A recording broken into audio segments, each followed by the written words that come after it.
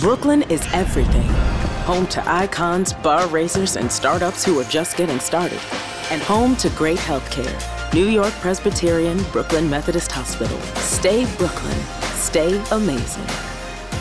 By now, you've probably seen ads about the water contamination at Camp Lejeune everywhere. People who got sick after drinking that toxic water are now able to seek repayment for their medical costs because of a new law, the PACT Act. What those other ads don't tell you is that because the PACT Act is a fresh law, it's important to find an attorney who understands the new claims forms. There is a limited time to file your Camp Lejeune claim, so you need a lawyer who can get it right the first time. The experienced team of attorneys at sickmarine.com is ready to file your claim. They will fight for you and they won't take no for an answer. Sign up at sickmarine.com. You are listening to Dove Valley Deep Divers with Eric Trickle and Lance Sanderson. Ball comes out of the hands of Newton. It's on the ground, picked up by TJ Ward at the 4-yard line. Vaughn Miller did it again. On Overtime Media. Mile high hello, everybody in Broncos country. Welcome into another episode of the Dove Valley Deep Divers podcast. I am your host, Lance Sanderson, and joining me, as per usual, is my good friend and colleague. He is Mile High Huddle senior NFL draft analyst, the one and only Eric Trickle. Eric, dude, it's been dead as far as Broncos news is concerned. There was a report about Randy Gregory missing the first probably week or so of training camp as he's still recovering from arthroscopic shoulder surgery earlier in this offseason, which kind of led to some speculation on Bradley Chubb's impact for the beginning of this offseason. It also trickled down to like Malik Reed and Nick Benito, Jonathan Cooper, and stuff like that. But for the most part, it's been pretty dead over the last couple of days, aside from the ESPN top 10s and stuff like that. I haven't seen anything regarding any new Broncos. But, dude, how you hanging up in there? I am doing all right. I'm extremely tired. It's been a long week. Weather's been terrible up here, and typically when the weather's bad like this, I don't sleep very well. So I'm tired, but I mean, you're right. It's the dead time of the season. There's not much going on. There's the stuff with Randy Gregory. He's going to be held back and limited during preseason training camp. Supposedly his shoulder's good to go. They just want to give him an extra little bit of time. So, like, I don't know. That's not that big of a deal to me. But yeah, it's dead. Always is about this time. Like the last 2-3 weeks before training camp is when it is the deadest of the dead for NFL offseason. Yeah, I mean, there's no press conferences. There's it's a lot of speculation. I mean, last week we had the top 10 article with Pat Surtain came out and whatnot. And it's fun to go through the lists and everything, but those are all kind of done now. So we've got to kind of just float our way through. I did find a couple of decent articles we're going to kind of break down for you guys today, talking about some boomer bust players for the Broncos. Apparently Football Outsiders did an article from Mike Tanier the other day that Bob Morris broke down on milehighhuddle.com. So make sure you guys go and check that out if you get the opportunity to. Highlighting some boomer bust players on potential contenders, guys that are like projected as starters and whatnot. So we're going to take a look at that really fast, give us another couple of ideas as well. And then about a month ago, I saw an article from John Heath over on BroncosWire.com talking about 5 potential trade candidates that the Broncos could see move on for potential future draft picks for this team. We all know, obviously, the Russell Wilson trade took away the Broncos' first and second round picks next year as well in 2023. So they need to figure out a way to accumulate some more draft capital. There's a couple of players on the lower end of this roster that still have some value to them. Even a couple of starters or guys that played starter reps this last season in Malik Reed, Dalton Risner. We'll break all of that down, maybe give another couple of that. But before we get started, guys, got to say hello to everybody in the chat. Kenny Booker jumping in the house. KB, what's up, my dude? He says, what's up, fellas? How many yards and touchdowns do Javonte and Melvin combine for? I'm saying 2,215 TDs. Man, that would be a great number to start off with. Honestly, getting the running game going in this offense would be absolutely fantastic. We've got Phil McLaughlin jumping in saying hello. Good evening, Eric, Lance, and Scott. Hashtag Let's Ride. We've got Dale Fleming in the house. Jeff Noyes as well. Kathy Lund showing her face once again. Great to see you again, Kathy. She says, good afternoon, fam. Howdy, Lance and Eric. Good afternoon, Kathy. Wonderful for you to join us here today. And we've got Scott behind the scenes running the 1s and 2s. Dylan Von Arks in the house, trying to moderate the chat and whatnot. It's great to see everybody in here today. Kind of slow to start this whatnot. Honestly, again, it's the the dead time of the season. So we'll kind of make do with what we've got here, but we appreciate everybody for joining us here on the Dove Valley Deep Divers podcast. You guys can find us on Twitter by following me at SandersonMHH, for Eric at Eric Trickle, and for Scott at Scout Kennedy. And also, guys, while you're at it, please follow at Mile High Huddle on Twitter as well. That is the mother account where you guys will find breaking news and analysis regarding your Denver Broncos. We've got a Manscaped read. That's absolutely correct. Eric, do you have that pulled up right now? Can you get started on that one? Yeah, so is your, discomfort in an area hurting your game? Fear no more. The kings of that area comfort, Manscaped, they have spent 2 years designing the most comfortable boxer briefs out there. They're sleek, soft, comfortable, and flexible. The brand new Boxers 2.0 from Manscaped. Take your family jewels to the royal throne. The global leaders in below-the-waist grooming have the Lawnmower 4.0 for trimming, so you can wear the Boxers for chilling. They even trademarked the jewel pouch, so you know it's serious. I think it's time you invest in your family jewels. So let your area breathe and get 20% off plus free shipping using our code, which I believe is MHH. Can't remember for sure. So you guys can go check that out. I have the first version of these boxes. I think they're absolutely great. They're super comfortable. They're super soft. They're super breathable, extremely comfortable. And I'm excited to get and try out how the two Boxers 2.0 feel. Yeah, man. The very first ones, the first Boxers were absolutely fantastic. They don't ride up. They do a great job of sitting firmly on your thighs, and they're just incredibly comfortable. It's a micro model fabric. It's buttery soft. It's breathable, keeping everything downstairs nice and cool. You can walk, you can run, you can strut. They're moisture wicking, so they breathe without breaking a sweat. They've got a tagless waistband. So it hugs your body without digging in. It lays flat against your skin to reduce any chafing. The front fly opens and gives easy access, making bathroom breaks quick and efficient. And there's multiple entryways for passages and stuff like that for everything downstairs. You guys can even choose from an arrangement of designs and colors and size ranges from small to triple XL for all of my guys out there. From El Jefe to Nighthawk, your boys will be in the right hands. So be proud of your underwear, guys. Wear the Manscaped waistband with a badge of honor. Your guys downstairs deserve it. And with that, guys, get 20% off and free shipping with our code MHH at manscaped.com. That's 20% off plus free shipping with the promo code MHH at manscaped.com. Up your trousers games, boys. Like, seriously, it's so nice to be able to walk around and not have chafing and stuff like that going on, not getting sweaty, nasty, and just pleasant downstairs. All right, guys. With that, Bob Morris at milehighhuddle.com did a really good job breaking down a piece about Mike Tanier and his all boom or bust team. It did essentially a one starter at every single position. And the one that really jumped out to me that was regarding the Denver Broncos was defensive lineman DJ Jones, free agent acquisition this past offseason, 3 years, $30 million contract, projected to be that starting nose tackle for this defense. Now, Eric, I know that you've broken down DJ Jones a lot more than I have, and I understand that there's not necessarily a whole lot of upside in terms of the pass rush productivity from DJ Jones. Why is it that Mike Tanier thinks that DJ Jones is this big boomer bust player for this Broncos defense? Well, I think part of it, reading through it, is that the question is that seemed to be was, where would DJ Jones play? Mm-hmm. From reading over it real quick, it seemed to be talking about covering that Shelby Harris role. And based off of what has been said and what little has come out, doesn't seem like that's going to be the case. And if you're putting him out in the Shelby Harris role, I think that considering him a boomer bust player is fair, because it's not something that he's really done before. It's a different role. It's a different job, so to speak, what he's going to be doing in a new defense. Whereas if he's playing inside, playing 0-1, maybe a 2-eye technique, that's closer to what he's done in San Francisco. We've seen it, and calling boomer bust, I don't think would be that great outside of, or is that fair outside of the aspect? Like, he was a big contract player that was kind of part of a deep rotation on the San Francisco 49ers line that doesn't have that benefit here in Denver. So it just seems to be like, again, that he's calling him a boomer bust more so because of this belief that he's going to be taking over Shelby Harris's spot as a 4-eye technique instead of playing farther inside, being the big man in the middle, the run defender. And I'm sure he'll slide out every now and then.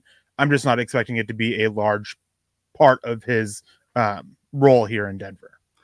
I'm with you on that one. And Colby jumping in here saying, hey guys, keep up the good work. And Colby, thank you for joining us. We appreciate the shout out here and the wonderful stars donation. We appreciate you, man. I'm with you on this, Eric. Like, honestly, I don't see DJ Jones playing that 3 to 5 tech defensive end. I see him lining up 0-1 to maybe 2-eye, maybe a 2 technique lining up over the guard because he's got that length and that strength to play and 2 gap over the guard if you want him to. But the penetration ability of him being able to knife through that 1 gap or through that A gap, playing the 1 technique into 0 technique, I think that's probably the better role for him. I'm very curious, though, because going back, and I'd have to go back and watch his tape back at San Francisco, but there's a lot of hype going around through Denver media. Some other people over on like 104.3 The Fan, some other different websites you can get some Broncos content. Don't go there. Stay here at Mile High Huddle. But, Eric, I want your opinion on this. What kind of upside does DJ Jones potentially bring as a pass rusher? Because there's a lot of speculation here going to say that he's going to help out like a Draymond Jones and a Bradley Chubb, Randy Gregory as a guy that can play that 4 technique, line up over the guard and just the inside shade of the tackle. Is that a potential possibility for him to kind of have an outbreak season as a pass rusher? I don't think that he offers up a lot as a pure pass rusher, but he offers up a lot to help out the others because of the fact that if you do give him up one-on-one, he's got enough quickness, he's got enough strength to move guards, get by guards or centers, and put some pressure on the quarterback on the inside. So you kind of have to give him a little bit of extra attention. It's not a guy that you can just shrug off like Mike Purcell. You don't have to really worry about Mike Purcell as a pass rusher because he's not that good. Chris Hernandez came in with some stars real quick. We appreciate that, Chris. Thank you for your support and everybody else's. So I don't think it's not like he's another pass rusher on the interior defensive line, but he's a guy that can help others out in that area, eating up space, eating up room, and potentially making them pay for it. Because one thing he did in San Francisco did quite well is when offensive lines did kind of like shrug him off, he made them pay for it. And Russell Wilson was on the receiving end of that a couple times. So this kind of help balance out the defensive line a little bit. Again, I think it's going to be more so trying to shoot the A gap on either side of the center, straight up on the center. I think that's, again, where it's going to be most of the time for it. So it's not with Shelby Harris. You're seeing him as a pass rusher way out on the outside, and he kind of struggled with that. And I think DJ Jones will struggle farther outside as he gets. I mean, his arm length, he was only 32.5-inch arms, which is 25th percentile for interior defensive linemen, which isn't great. And that's going to be a concern when you're going up against guys who, they have shorter arms, but they kind of have a little bit more of an advantage when it comes to lacking that length than you do as a defensive lineman.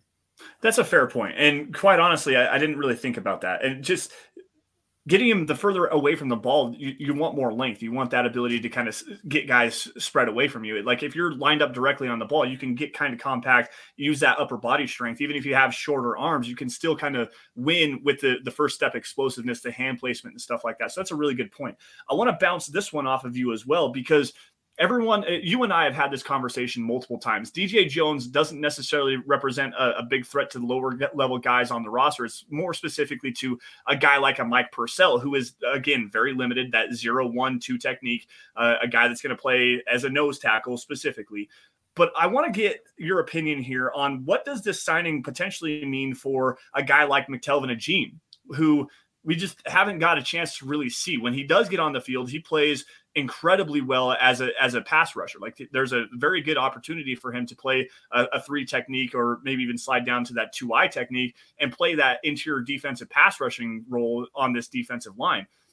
What does DJ Jones present as far as an obstacle to seeing that growth from McTelvin Agim, who the Broncos just spent a 3rd-round pick on just 3 seasons ago?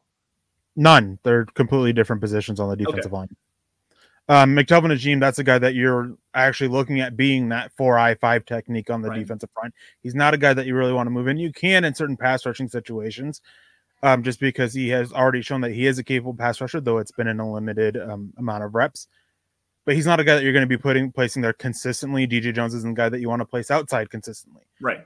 So it's completely 2 different things. It's almost like talking about Mike Purcell and Draymond Jones in a way. Right. Okay. Of how those 2 would impact each other. And they don't really impact each other with the developmental aspect of it.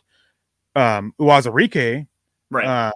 Matt Henningsen, those guys, they can have more of an impact on McTelvin Agim and his potential development, or their own potential development, because they all do play that same kind of role, that same similar position in this defense.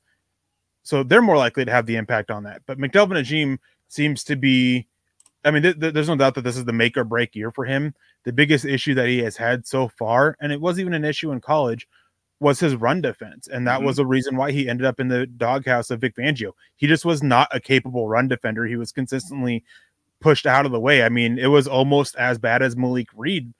And as good as he was as a pass rusher, there were a few times last year where the offense seemed to be, can't say for sure, I don't know the calls, seemed to be in a getting ready for a passing play, and they would make an adjustment and they would run it straight at McTelvin Agim. We saw that multiple times with them do that against Malik Reed too, because the tape was there that they had the advantage, they exploited it. So if McTelvin Agim's going to step up and be a starter on this defense or even have a large role, it's what he can do, what he can show, and as a run defender during preseason training camp. And DJ Jones, honestly, could actually help him with that regard by eating up more space, taking on more blockers, because he is such a strong and physical run defender that it can make life a little bit easier for McTelvin Agim. That's a pretty fair point. Now, again, going to another player on that interior defensive line, and this also affects with the Mike Purcell conversation, a guy that I know you really like playing that 0-1-2 technique, in Deshaun Williams. Is Deshaun Williams kind of the guy that gets a little bit of a lesser role here because of the presence of DJ Jones? I mean, it's definitely possible. I've been adamant about this throughout the whole thing. I think Mike Purcell's on his way out. Yes. So I think it's DJ Jones, then Deshaun Williams. And that's really the role for Deshaun Williams, is being that second nose tackle that steps in if you want to give the first guy a breather or certain looks, because as much as I think that I like DJ Williams playing from a 0 to a 2 technique, he can slip out a little bit farther and play those other roles, play that 3 technique, that 4-eye, that 5 technique. So I like that aspect of it. And DJ Jones, again, he kind of has that impact on it for the inside, but you still have that versatility to play out the outside with Deshaun Williams. So it's just a matter of, I think he'd still get his snaps either way. It just would come from a more movement along the defensive line from different techniques. Right. To pile onto this question, Jody Moncrief jumping in here with a quick question. What happens if Denver keeps Mike Purcell? If Denver keeps Mike Purcell, then I think that it's a definite sign that they're going to go super big with their defense. And it's fitting with the issues that they had against the run last year that they want to go bigger. DJ Jones is going to be playing that 4-eye technique, that 3 technique. Mike Jones is going to be that 0-1 technique, and then Draymond Jones. They're going to want to eat up a lot of space against the run and help make life easier for the linebackers and edges. It's definitely possible. However, I don't think it happens. I think the age and performance of Mike Purcell is going against them, as well as the cost. And people need to remember is that Denver is at this point where they have to be considerate of the cost, of how much cost is on the cap, how much free space they have on the cap this year, so they can roll it over next year when they will have to give Russell Wilson a huge extension, where they have these other big free agents that they will have to give extensions to. So that's something to keep in mind. And that is the biggest reason why I don't think Mike Purcell makes this roster, is because the cost just isn't there. And he's declined. I mean, he had that great year 2 years ago, but last year or 3 years, whenever it was, but he's just gotten worse since then. And last year especially was really troublesome and problematic for the defense, because he just would consistently shoot a gap when he was being asked to 2 gap and just leave a huge open space. And the linebackers, after Josie Jewell and Alexander Johnson, weren't able to make up for it. And it just led to Denver being consistently gashed. The Cleveland Browns game is absolute, perfect film to highlight what I'm saying here. No, you're absolutely correct on that one. Even against Baltimore, Mike Purcell didn't play very well against that running game, and which is crazy to say because they only allowed 104 rushing yards, but Mike Purcell was a liability on that run defense against Baltimore last season. It's just so fun to be able to talk about this defensive line. And we've got a guy in here saying we're worried about the defensive line. Andrew Hopkins. It's actually a new name for me. And Andrew, thank you for joining us. The D-line is what we're worried about? Not really. It's not that. We're kind of breaking down just the multiplicity of the players that the Broncos currently have right now. And it's breaking down a boomer bust article that Mike Tanier wrote on footballoutsiders.com, where DJ Jones was listed as that guy. So we're kind of breaking down just a little bit of what this defensive line could potentially look like. So to me, get Mike Purcell out of the way, you have now created even a little bit more versatility, even with a DJ Jones, who you want to play as that nose tackle, maybe even as far outside as like a 3 technique, maybe 4-eye, but still 3 technique.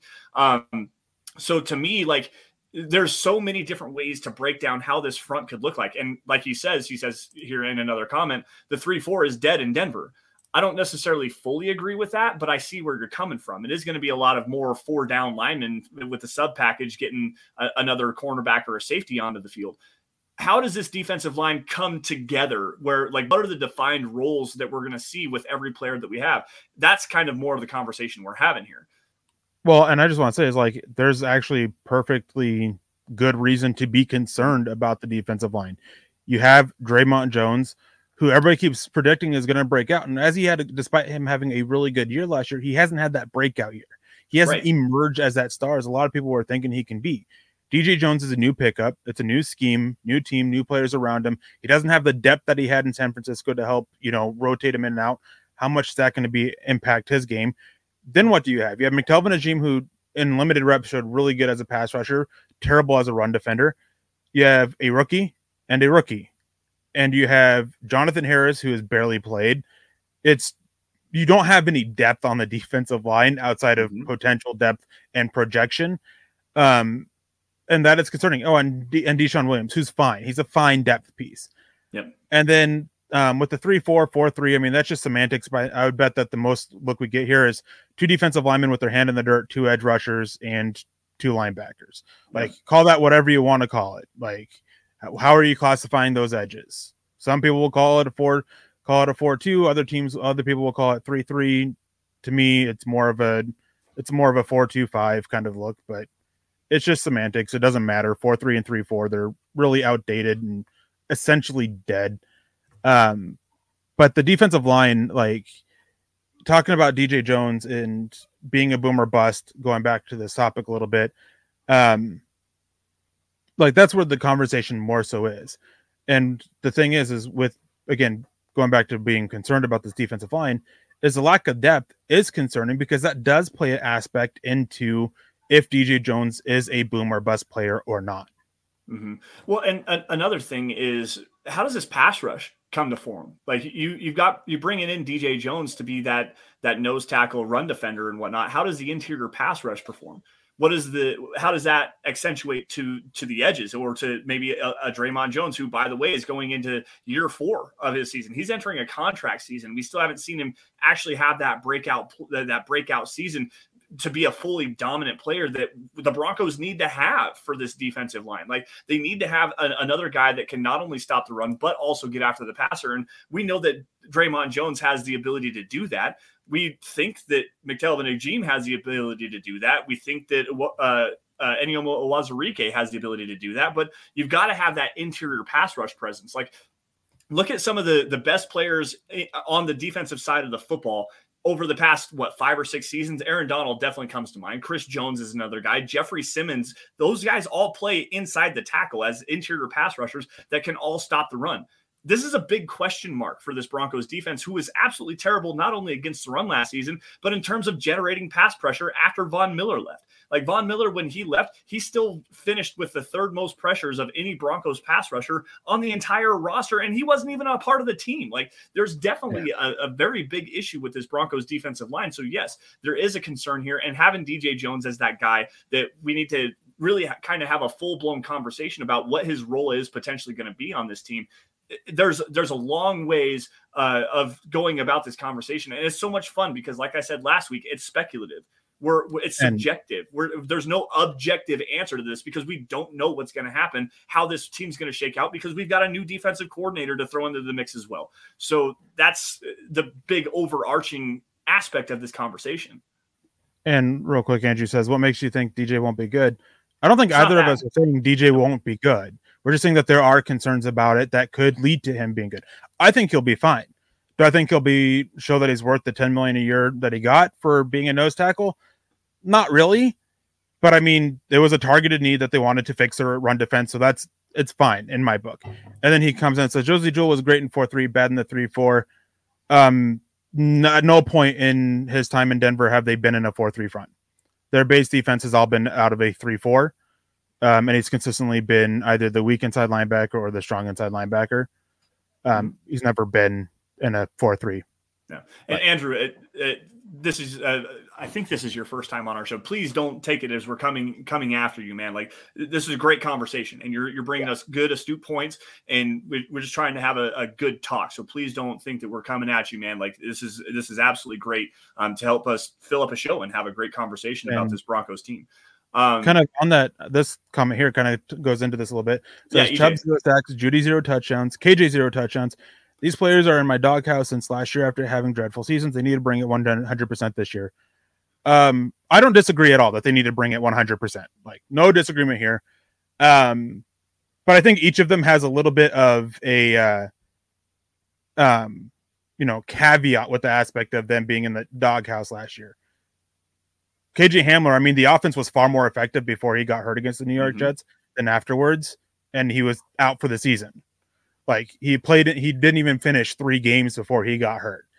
Jerry Jeudy, he got hurt in game 2? Was the game that he went down? It was the third quarter of the first game against the Giants. He had 7 catches for 70 yards in that game, by the way, guys. Like, Jerry Jeudy was tearing it up.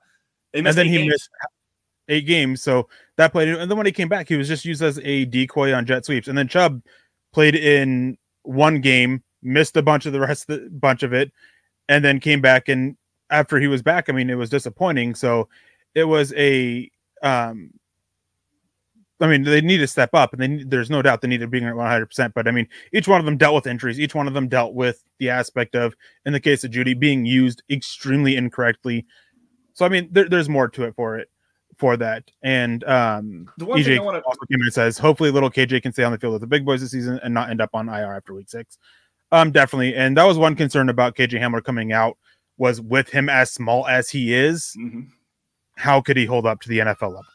Yeah, absolutely. And honestly, that play that he tore his ACL, and I didn't realize this until just a couple of weeks ago, he dislocated his hip on that same play. So he had his hip pop out and he tore his ACL. And I think there was some LCL damage in there as well. Like, it was a very severe injury. And to see him being able to come back and immediately have an impact on the first team offense. Yes, it's OTAs.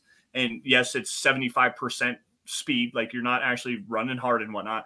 But he was out there in OTAs and actually having a pretty big impact. He caught a bunch of deep passes and stuff like that, bringing back that the ability to stretch the field vertically. And I'm going to continue to go to this. I think that this offense is going to fit with KJ Hamler so well, because not only do you have the ability to stretch the field vertically with a guy like KJ Hamler, with a guy like Jerry Jeudy, with Greg Dulcich as well. Those guys do great jobs taking the top off the defense, but they work so well horizontally as well. And to spread the defense out horizontally opens up so many different holes, guys. Like KJ Hamler running a crossing route or a mesh concept. Let's say you get, let's go Jerry Jeudy on one side, KJ Hamler on the other side. You run a mesh concept with those guys running over the middle of the field. Utilizing that speed is going to open up everything over the middle of the field, and it's going to make safeties bite down. They're going to have to respect that. You can get one-on-one opportunities on the boundary, which is what Russell Wilson really likes to do, is taking the deep shots on the boundary of the field. Getting KJ Hamler back for this offense to me is a big piece. Like, honestly, I think that KJ Hamler may have a better season than a lot of people are projecting right now, because they just don't understand the role that he's potentially going to have in this offense. And you see Tim Patrick, Cortland Sutton, and Jerry Jeudy on the field before him. Hamler's impact on this team, and like Eric said, it was so underappreciated last year over the first couple of weeks of the season because of that just hyperactive speed ability that you just never know what you're going to be able to do with a guy like that. And defenses have to respect that on every single play, even if they're running the football. Like, having speed like that boosts your offense's potential 100-fold. It's the Will Fuller effect. Like, go back to the Houston Texans when they had Will Fuller and Deshaun Watson, 4 or 5 seasons ago? And Will Fuller, when Will Fuller was on the field, that team averaged like 5 points more a game and like over 100 yards more in the passing game alone. And Will Fuller literally was the guy that drove and stirred the drink for that offense. Like, that's the role I have for KJ Hamler this year. So on the boom and bust conversation, this is one that I'm actually I'm glad that Jody brought up. What about Jonas Griffin? What is your opinion on him and being boom or bust? This is such a fun conversation to me because Jonas Griffith last year, he showed a special ability that I don't think that people really want to talk about, and just his intellect on the field, his football IQ, and putting himself in the right positions to make plays. Whether it's in the running game or in the passing game specifically, where I really thought that he shined and was one of the best coverage linebackers over the last 5 weeks of the season for this Broncos defense. I think that there's a big boom possibility for Jonas Griffith. I think that he could potentially be linebacker 1 on this defense. He does everything very well, guys. He's not just elite at one thing. He does everything very well. He's like a jack of all trades. He's got enough athleticism to go sideline to sideline in coverage. He reads the play well in front of him, doesn't get caught up by offensive linemen in the wash, and he does a great job, again, of putting himself around the football. When you have a guy like that, it doesn't necessarily matter like the overall – I guess let me think of how to say this. When you have the ability to do everything very well and not one thing at an elite level, there's going to be a role for you no matter where it is, whether it's on defense or on special teams. And I think Jonas Griffith is going to be a killer on special teams if he isn't a starter for the defense. He's going to be a player. There's big time boom potential for him. I don't think there's a lot of bust potential with him. Well, what Scott just posted in the chat was exactly what I was going to say is there's no bust potential with him. Right. He was acquired for practically nothing. Like, he was undrafted, isn't paid a lot, isn't on a big deal. Like, there's really no boost. It's only that potential for that boom that he has that he was showing last year. Because what people forget with Jonas Griffith is, why did Denver trade for him? They just were looking to bolster their special teams. That was it at the time. Mm-hmm. And anything else they got was a bonus. And he came out there and he absolutely put the work in. And obviously, I mean, he's there to help add depth at the linebacker position. But even after they dealt with injuries, they kept turning to all these other linebackers before him. And he went out there, he took the field, and he had, I think, the second best in the time where he was on the season, the second best showing for a linebacker out there, with Josey Jewell being the first. Everybody talks about how good Baron Browning looked. Baron Browning, don't get me wrong, looked extremely good at the position, but not as good as those two. Jonas Griffith, I mean, he was a force against the run, and there were times where he got caught in coverage and everything, but he allowed 6.4 yards per reception. I mean, if he allowed a catch, he was right there to make the tackle. Mm-hmm. Sometimes he was a little bit late with his reactions, but he has the athleticism and the burst to make up for it, which just, again, consistently stood out, consistently putting himself in the right position. There's just so much to work with. And I love the fact that Denver did bring Josey Jewell back, because Josey Jewell... By now, you've probably seen ads about water contamination at Camp Lejeune everywhere on TV, social media, and probably even following you around on the internet. The water at Marine Corps Base Camp Lejeune was contaminated with toxic chemicals for more than 3 decades. It is not rare for people who drank this water for an extended period of time to develop severe illness, including kidney cancer, non-Hodgkin's lymphoma, leukemia, liver cancer, bladder cancer, birth defects, Parkinson's, and more. A new law called the PACT Act allows victims of poisoned water to seek repayment for their medical costs. What those other ads don't tell you is that because the PACT Act is a fresh law, it is important to find an attorney who understands the new claims forms. There is limited time to file your Camp Lejeune claim, so you need a lawyer who can get it right the first time. The experienced team of attorneys at sickmarine.com is ready to file your claim. They will fight for you and won't take no for an answer. To file your claim and to have your case prioritized, sign up at sickmarine.com. El sorteo Truck or Treat de $250,000 continúa hasta el 29 de octubre en Empire City Casino. Hasta 625 jugadores afortunados ganarán una parte de más de $250,000 en efectivo y premios, incluyendo una camioneta nueva. Los sorteos serán efectuados el sábado 29 de octubre desde las 6 p.m. hasta las 10 p.m. Un ganador se llevará a casa un Chevy Silverado nuevo, solo en Empire City Casino. Debe tener 18 años de edad o más para jugar juegos de la Lotería de Nueva York. Por favor, juegue con responsabilidad. Compared to Kenny Young and Alexander Johnson, there's no question about the football IQ Josey Jewell has.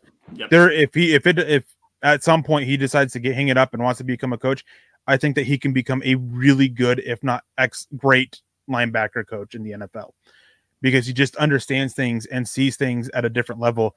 and he's going to be working with Jonas Griffin. And I think it's going to be a really good battle for those two for who ends up the top job. I think both of them, when you do see two linebackers out there, I think it's going to be mostly those two. Alex Singleton, obviously he's playing a role in there. I think he's more for depth and, special teams. And what was telling about that is when they signed him and when they talked about him in the press conference, they consistently highlighted his play on special teams more than anything on defense, which just screams to me that this is a guy mainly brought in for special teams. Anything else we get out of him is going to be kind of a boost for that. Yeah. So Jonas Griffin, I mean, not much bust potential there. It's just all boom, just because of how little is actually invested into him. Yeah. Lawrence Rivera jumping in here with some stars saying, what's up? What's up, Lawrence? We appreciate you for joining in, man. Yeah, Eric, I'm definitely there with you. Anything you get out of a guy that you bring in for pennies on the dollar and you just throw him in there and see what he can do, dealing with the injuries to Josie Jewell, the lackluster play of Micah Kaiser, of Kenny Young, getting him out there with Baron Browning and showing those two guys out there the athleticism and the length that they have. Jonas Griffith carved a niche out for himself on this team. And I think that just the growth of him over this next season, I'm super excited for the potential of him. I really am. I just want to address this real quick from Dylan Von Rex. I thought Fuller was on the Dolphins.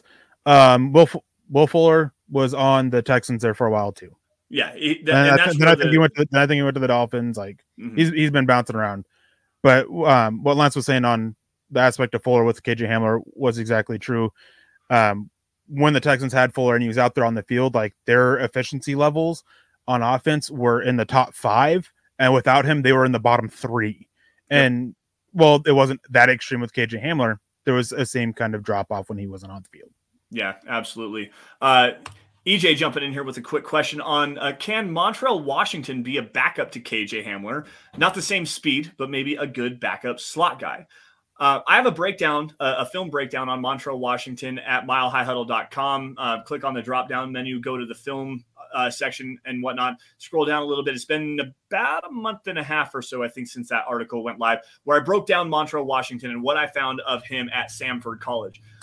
I don't think that he's going to be a guy that you're going to see on the offense this season unless it's specifically in like gadget plays. Because at Samford, they did a really good job of him, utilizing him on like jet sweeps and stuff like that. They used him out of the backfield.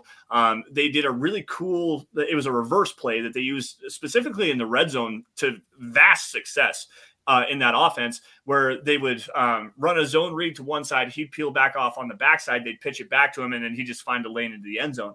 He's bursty, and I really like his body lean and the ability of him to get his feet outside of his pads and create these sharp angle cuts. But there's just so much that he has to work on in terms of being a route runner.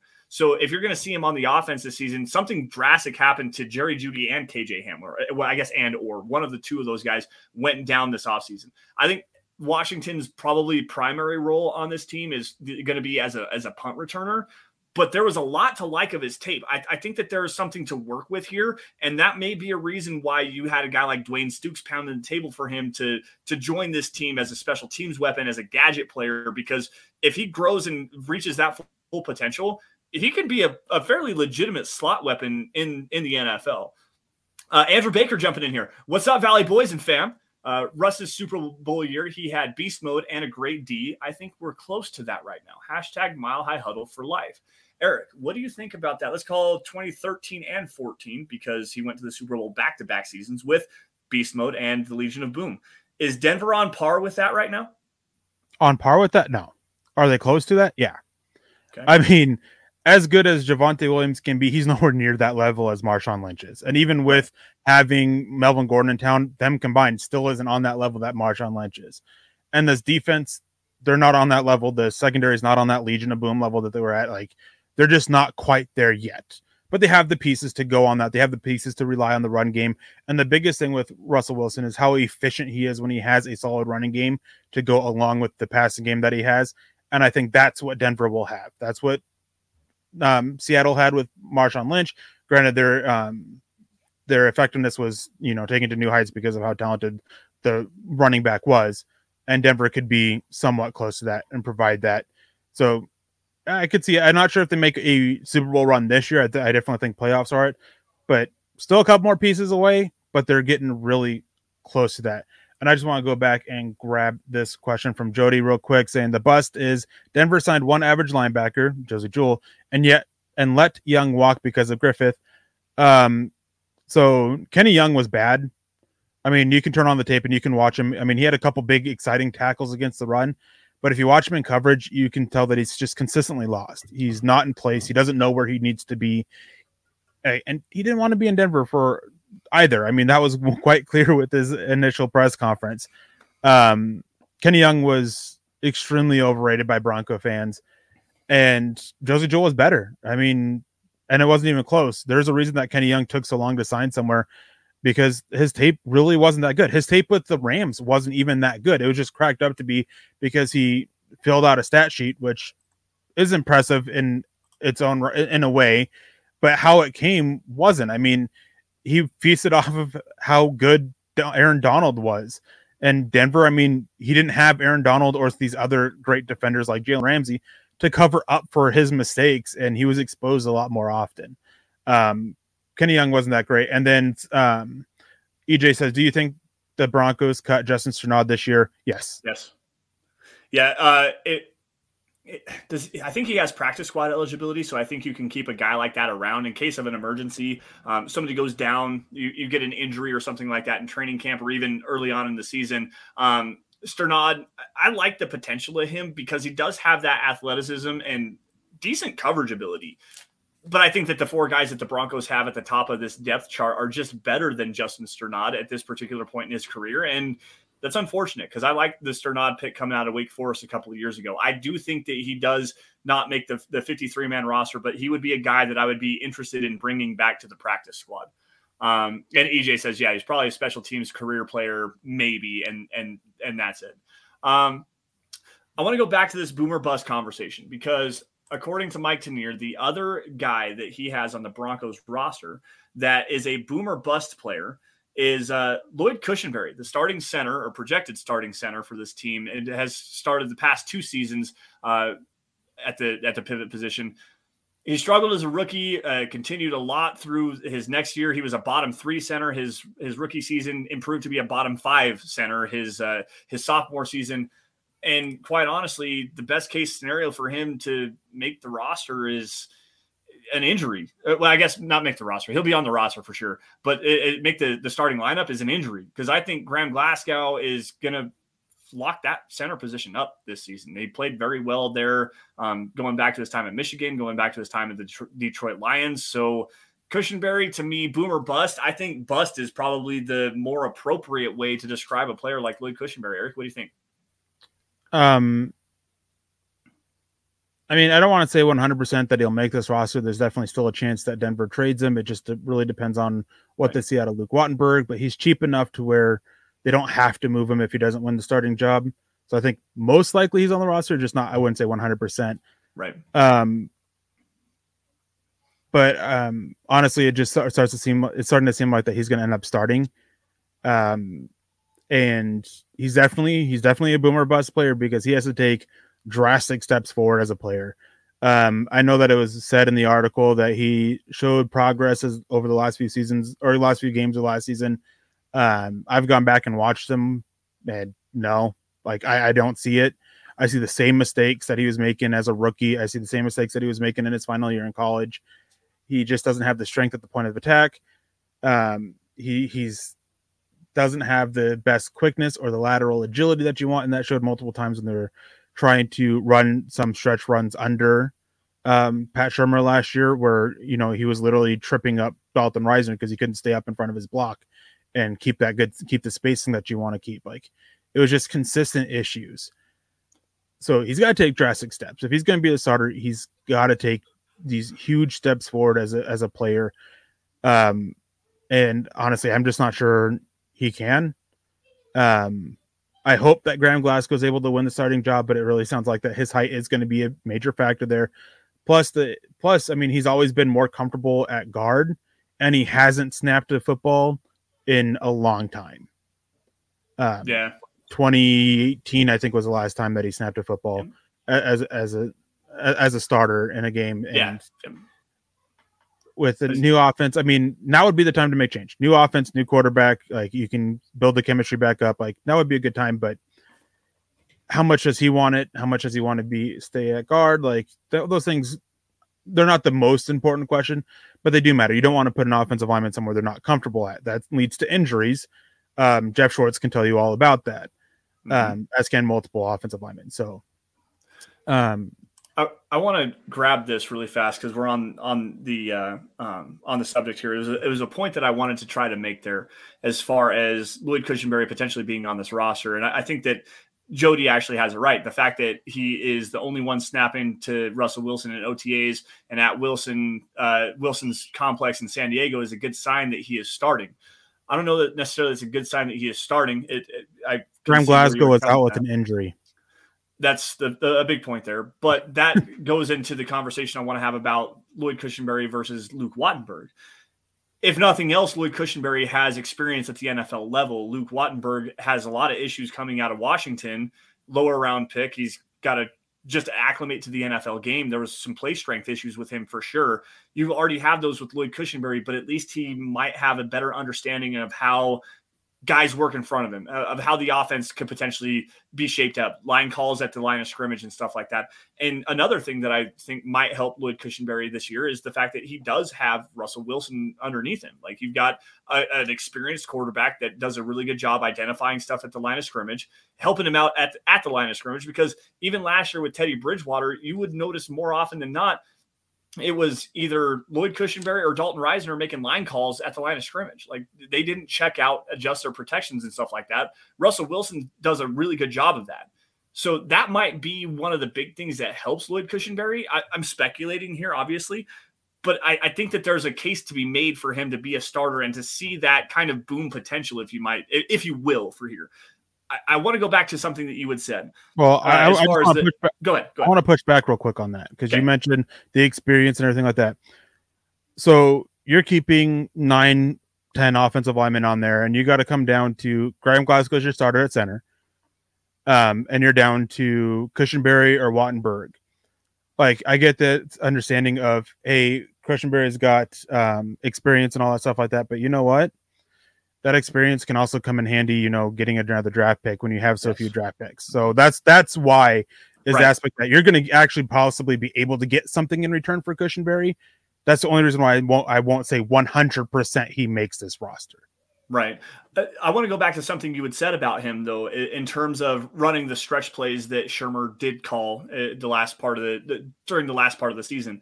To me, I see where you're coming from as far as him tripping everything up and not playing with that upper body play strength. That's the biggest issue to me, is he doesn't have the play strength to be able to do that. The athleticism, though, he has the requisite athleticism to move around, at least in my opinion. You very clearly disagree. Go ahead and elaborate on that. I mean, so the easiest way to check that is looking at, the different testing that they do, stuff that actually kind of plays into those aspects. That's why they do those testings. Cushenberry didn't test that well, like period. Okay. He doesn't have it. He's never shown it on tape, even going back to college. And when he was coming into the NFL, like a lot of the big concerns, Lance Zierlein, Dane Brugler, a lot of guys, myself, were questioning, does he have the lateral agility, the lateral movement skills to be effective in a wide zone, because, or an outside zone scheme, because he doesn't have the strength to hold up on the inside in power gap concepts. Mm-hmm. So it was this issue of what scheme does he actually fit best in, because he's missing the key attributes that's needed for either one. Yeah, that's a fair point. I remember watching Lloyd Cushenberry and seeing him going forward. The lateral part of it is what just holds me up, because him moving forward, when he gets up to the second level, he does a really good job. He attacks, he latches on, he does a great job in that aspect. So you're looking more inside zone capabilities there. But if you're getting head up on it with a nose tackle, which is what they tried to do, double A gap pressure, and Lloyd Cushenberry fell on his ass. Literally, it was terrible. Andrew Baker jumping in here. What's the training camp battle you're going to most look at? Probably this interior offensive line, to be quite honest, and the interior of the defensive line. I think that those are the two biggest question marks on this on this team.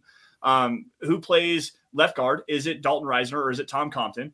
Who wins the starting center position? We just kind of broke that down. Is Quinn Miners going to be the starting right guard? Is that the way it's penciled in right now, or do we see Miners potentially move inside to play center. Like there's so many different ways to look at this. Interior offensive line, I think, is the biggest one. Right tackle, I think you're going to see Billy Turner run away with that competition, whether that's a good thing or a bad thing. I just think that that's the way it's going to play out. So I'm not really interested in that for the most part. Who is the three guys on the interior is the one thing I'm going to look at the most. Eric? Well, I mean, the defensive line. How are they actually lining up? Who's being used where?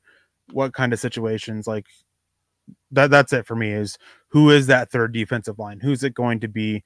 Offensive line is a close second for me because it is with the trade rumors coming around of Dalton Risner during the draft, with potential of Lloyd Cushenberry being moved.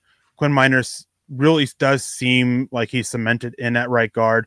Then you're having conversations about right tackle, Calvin Anderson, Billy Turner. Billy Turner and Tom Compton are also being mentioned at left guard. Like you have plenty of options. You also have Graham Glasgow. Jody Moncrief came in with their 9 of Bowles, Moody, Cushenberry, Miners, Turner as their starters. Moody has the chance to be the starter at left guard. I think he's got to surpass Tom Compton and Graham Glasgow though to get there, or Billy Turner, whichever one. I mean, if Calvin Anderson wins right tackle, then it's both Billy Turner and Tom Compton. If it's Billy Turner, then it's just Tom Compton. So, Charlie came in with some Facebook stars. Thank you, Charlie. We appreciate that. Charlie. And then Phil McLaughlin also comes in with some stars. We appreciate that as well, Phil. And thank you for your continued support. It's great to see you in here as we've been seeing you regularly for the last few weeks. Yeah, man. It's always great to see some people jumping in here and throwing some stars around. Phil, you've been one of the most constant supporters over the last about 2 months now. So thank you for that, Phil. EJ says, I don't see Moody as a full-time starter. Maybe be a backup guard that comes in and starts for a game, but he struggles in pass pro and we need to protect Wilson. This is the biggest reason why I'm concerned about Moody being the starter and why I don't think he ends up the starter. There's never been really much of a question about what he can do as a run defender. It's great to see him hear that he's being effective with the lateral movement skills that are and the agility that's needed for this outside zone scheme. That was a concern I had with it. But the biggest concern is and always will be what he does in pass protection. In every game that he started, he's gotten completely owned in pass protection. Everybody likes to point to the Carolina Panthers game his rookie season and how great he did there. That was only as a run defender. He damn near cost Denver the game because he couldn't hold up in pass protection. Mm-hmm. He allowed a quick pressure inside on Drew Lock, who had to really throw the ball away and almost got it intercepted. Fortunately, it didn't. That is where he has to grow. And all the comments, every conversation I've had has been along the lines of what he has been showing as a run defender. And it's been complete crickets as a pass protection. Yep. And that speaks loudly to me because if he's showing up in pass protection, which is one of the biggest concerns he has, they'd be talking about it. They'd be mentioning it. They'd be talking about how good he's looking. They're not. Tom Compton, he's got some issues in pass protection as well, not as severe as Netani Moody, and he's proven to be an outstanding run defender. He was the second best run blocker last year behind his former teammate in Trent Williams for the offensive tackle. So there's no doubt that Tom Compton has. So I think that you have a higher ceiling in run blocking with Tom Compton and a higher floor in pass protection with Tom Compton than you do Moody. Yeah. Moody has a chance this season, though. I want to come back to this comment from Jody Moncrief, and I'm hoping that he has this in the order of his starters with Bowles, Moody, Cushenberry, Miners, and Turner as his top 5 guys, with Compton being the 6th guy there. Moody with the pass protection issues, and then Cushenberry, man. We saw that so many times where Cushenberry would snap the ball and then be just pushed backwards so fast in pass protection. Those two guys lined up next to each other on this offensive line, you might as well just double A gap blitz all you can and bring an extra blitz, an extra pass rusher as a 3 technique or a 4-eye technique. Because if you do that, the whole right or the whole left side of the interior offensive line is devastated. Like there's no chance for Russell Wilson to throw the ball there. You've got to get some better pass protection there. I think Risner is a much better pass protector than Moody is. He fits the scheme better. And I think that for everything that we've heard of Netani Moody in terms of his ability to run, his ability in this scheme as a run blocker and everything like that, I think that might be the trade piece that they're trying to lot out there. We've got a guy that was potentially a second round pick that fell because of injury. He's finally fully healthy. He doesn't quite fit what we're doing here. We're going to just prop this guy up on a pedestal, throw him out there in some preseason games early in training camp and see what maybe actually happens, because there might be a trade piece there for Netane Muti. You may not get nothing more than a conditional 6th round pick or a 7th round pick, something like that. That's the guy I think you need to focus on as far as the trade piece goes, because Dalton Risner back in his rookie season under Rich Scangarello running that wide zone scheme, he was phenomenal as a rookie. Like, he played so much better under Scangarello than he did in the gap scheme and the inside zone stuff that Pat Shurmur wanted to do. I think Risner is on par for a resurgence to come out, and that may be the bigger boomer bust player than even Lloyd Cushenberry, because I'm so down on Lloyd Cushenberry, it's not even funny. So speaking of Dalton Risner, Jody also came in and says, but it was worse with Risner in regards to Muti. It really wasn't. Talking about an offensive lineman who kind of rebounded towards the end of last season, Dalton Risner did. Mm-hmm. His week 13 before he got hurt week 12 before he got hurt against the Los Angeles Chargers, he was playing outstanding football. It was probably up there on par with what we got consistently from him as a rookie. And then he got hurt, missed the rest of the game, came back week 13, 14, 15, 16. And those were games that were better than what he showed as a rookie. Those were outstanding games from Dalton Risner, some of his best football in his career. And he kind of fell back a little bit against the Raiders in week 16 as a run blocker. But he was still extremely strong as a pass protector. Like, his pass protection has... last year, even when he was struggling, it was still much better than what we got out of Netane Muti at any point. It was still much better than what we got out of Lloyd Cushenberry at any point. It was rough. I mean, his pass protection last year was among the best the Broncos got out of anybody on their offensive line, and that is considered factoring in his struggles. Dalton Risner really bounced back towards the end of the season. They really moved to a more outside zone-based scheme, and that was reflected in his play. I mean, it's very obvious that he wasn't comfortable with the inside zone scheme and power gap concepts that Pat Shurmur threw out there. And from what I've heard is that he was kind of vocal about it behind the scenes as well, is that he didn't like that. And so they changed things up a little bit, and it worked. And Dalton Risner rebounded, had a good year. And I think that's a good reason why, with the fact that he's an unrestricted free agent after this year, as to why you push him out on the trade market. But I would expect Risner or Muti to be traded sometime during training camp.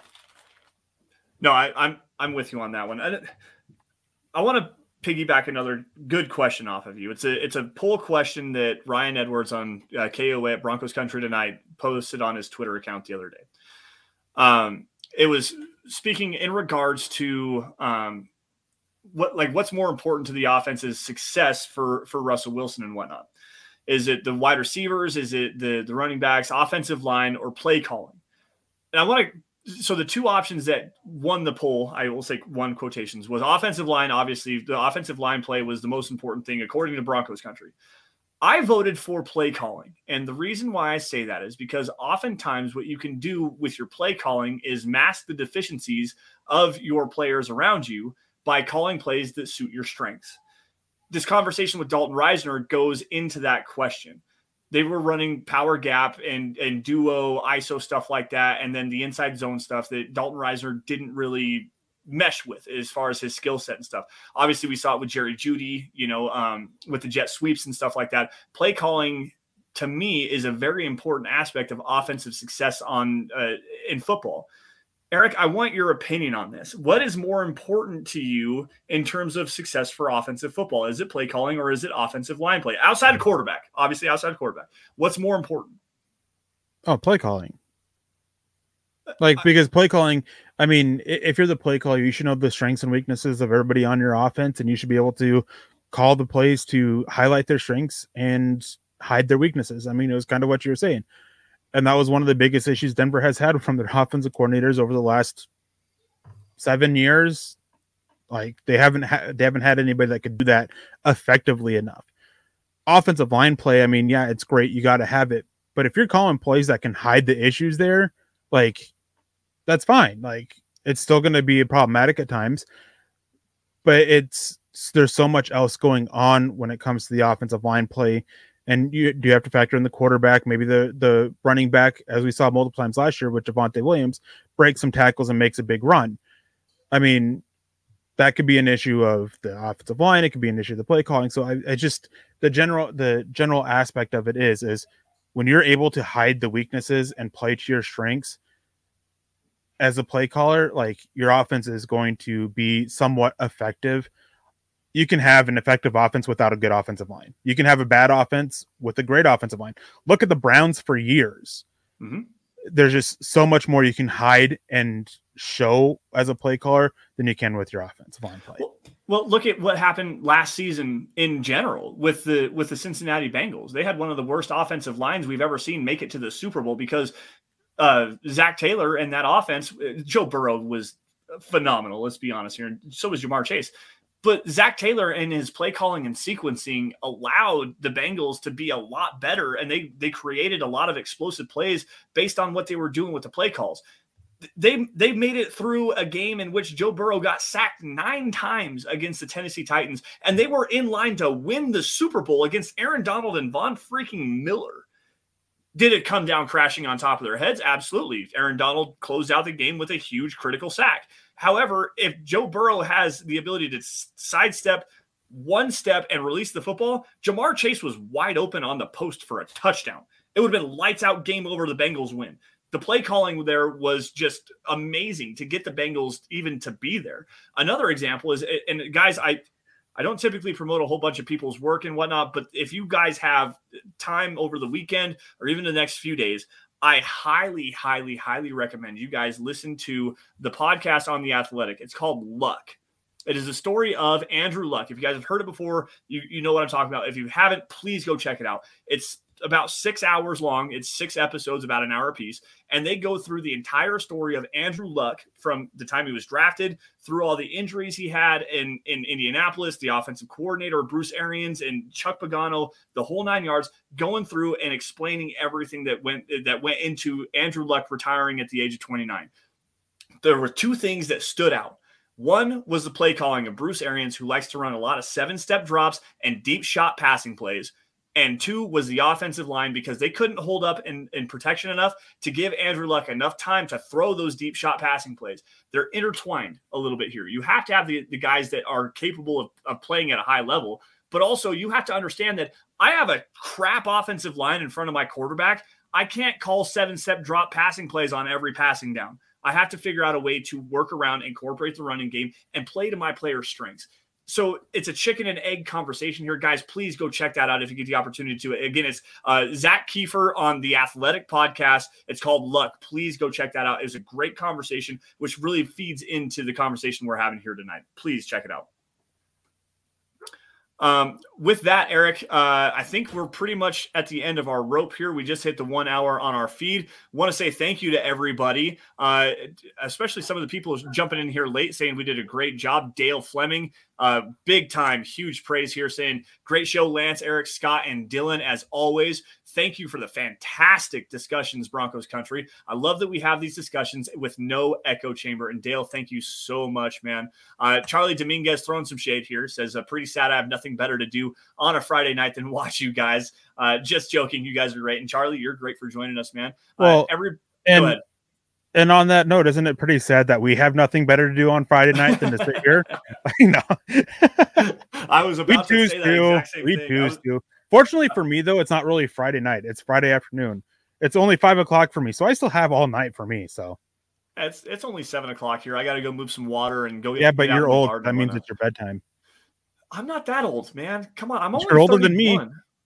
Older than me. Yeah, you're still the young child in the room, and we all know that. If you guys ever get the opportunity to check out our group chat with Nick and Carl and James Campbell, you would understand how much of a child that Eric actually is. It's quite hilarious.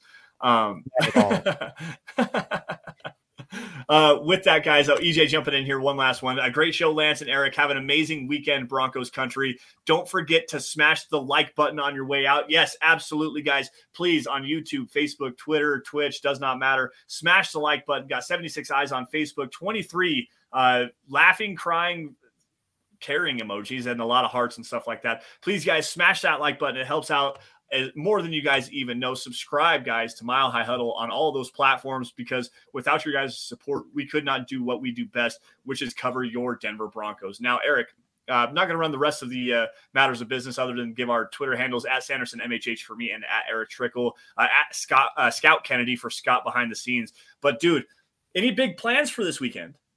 Sleep and painting a boat. Painting a boat. That's my plans for the weekend. Leave it without the context of what boat you're painting, like, please, and then throw some pictures up after you're done with it. I want to see that Eric's painting a boat. It's awesome, by the way. I've seen it myself. It's very good stuff. But please leave it without the context. There's a car show tonight, so I might go check that out here in town. And then tomorrow, there's a big community day. A big bunch of vendors come down. It's called Day at the Park. There's a big hot air balloon rally, so I'll probably go get some pictures of that. We're going to go check that out tomorrow. And then Sunday, it's finish out my Damari Mathis film breakdown. I've got the clips and stuff made up. Just got to hammer it out. So hopefully I get some of that done Sunday night, maybe Monday morning. We'll have a Damari Mathis film breakdown on milehighhuddle.com. But with that, guys, you all stay safe, take care, have a great rest of your weekend. Don't drink and drive. And as always, guys, before we get out of here, go Broncos. We'll see you guys same time, same place next week. You've been listening to the Huddle Up Podcast. Join Broncos Country's deep divers at milehighhuddle.com to keep the conversation going.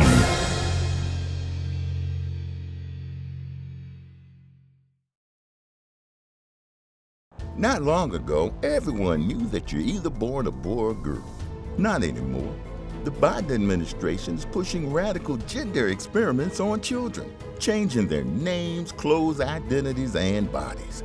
Joe Biden and his left-wing allies push boys to take estrogen to appear more feminine. They push girls to take testosterone so they grow facial hair. Biden and progressive leaders promote puberty blockers to keep kids from developing to normal men and women. These drugs can leave you sterile, infertile, impotent. Joe Biden and the new left even promote surgery on teens and young adults, removing breast and genitals. They want boys in our daughters' bathrooms and sports teams. And now, the Biden administration is planning to issue new rules that would force doctors to prescribe dangerous drugs and worse. Tell Joe Biden and left-wing leaders across America, hands off our kids. Paid for by America First Legal. Mary redeemed a $50,000 cash prize playing Chumba Casino this year. I was only playing for fun, so winning this was a dream come true. Chumba Casino is America's #1 social casino experience. It's serious fun. With over 80 casino-style games to choose from, you too could win life-changing amounts of cash. Be like Mary. Log on to ChumbaCasino.com and give them a whirl. That's ChumbaCasino.com. No purchase necessary. Void where prohibited by law. 18+. Terms and conditions apply. See website for details. The voice in the preceding commercial was not the actual voice of a winner.